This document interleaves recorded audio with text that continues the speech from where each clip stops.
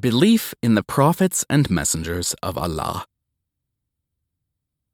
Believing in God's prophets and messengers is fundamental to Islam. God sent prophets and messengers to convey his message to humanity. The Holy Quran states, "And we certainly sent into every nation a messenger, saying, 'Worship Allah and avoid taghut, false deities. And among them were those whom Allah guided, and among them were those upon whom error was deservedly decreed.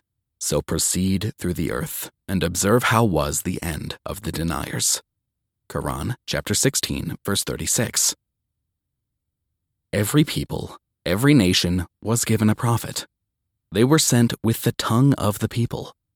God communicates his guidance through human prophets. These prophets were sent to guide people not only by preaching to worship the one God and follow his commandments, but they set an example with their actions. The Islamic tradition states that about 124,000 prophets were sent to people in nations, and 310-odd messengers. There are 25 prophets mentioned by name in the Holy Quran.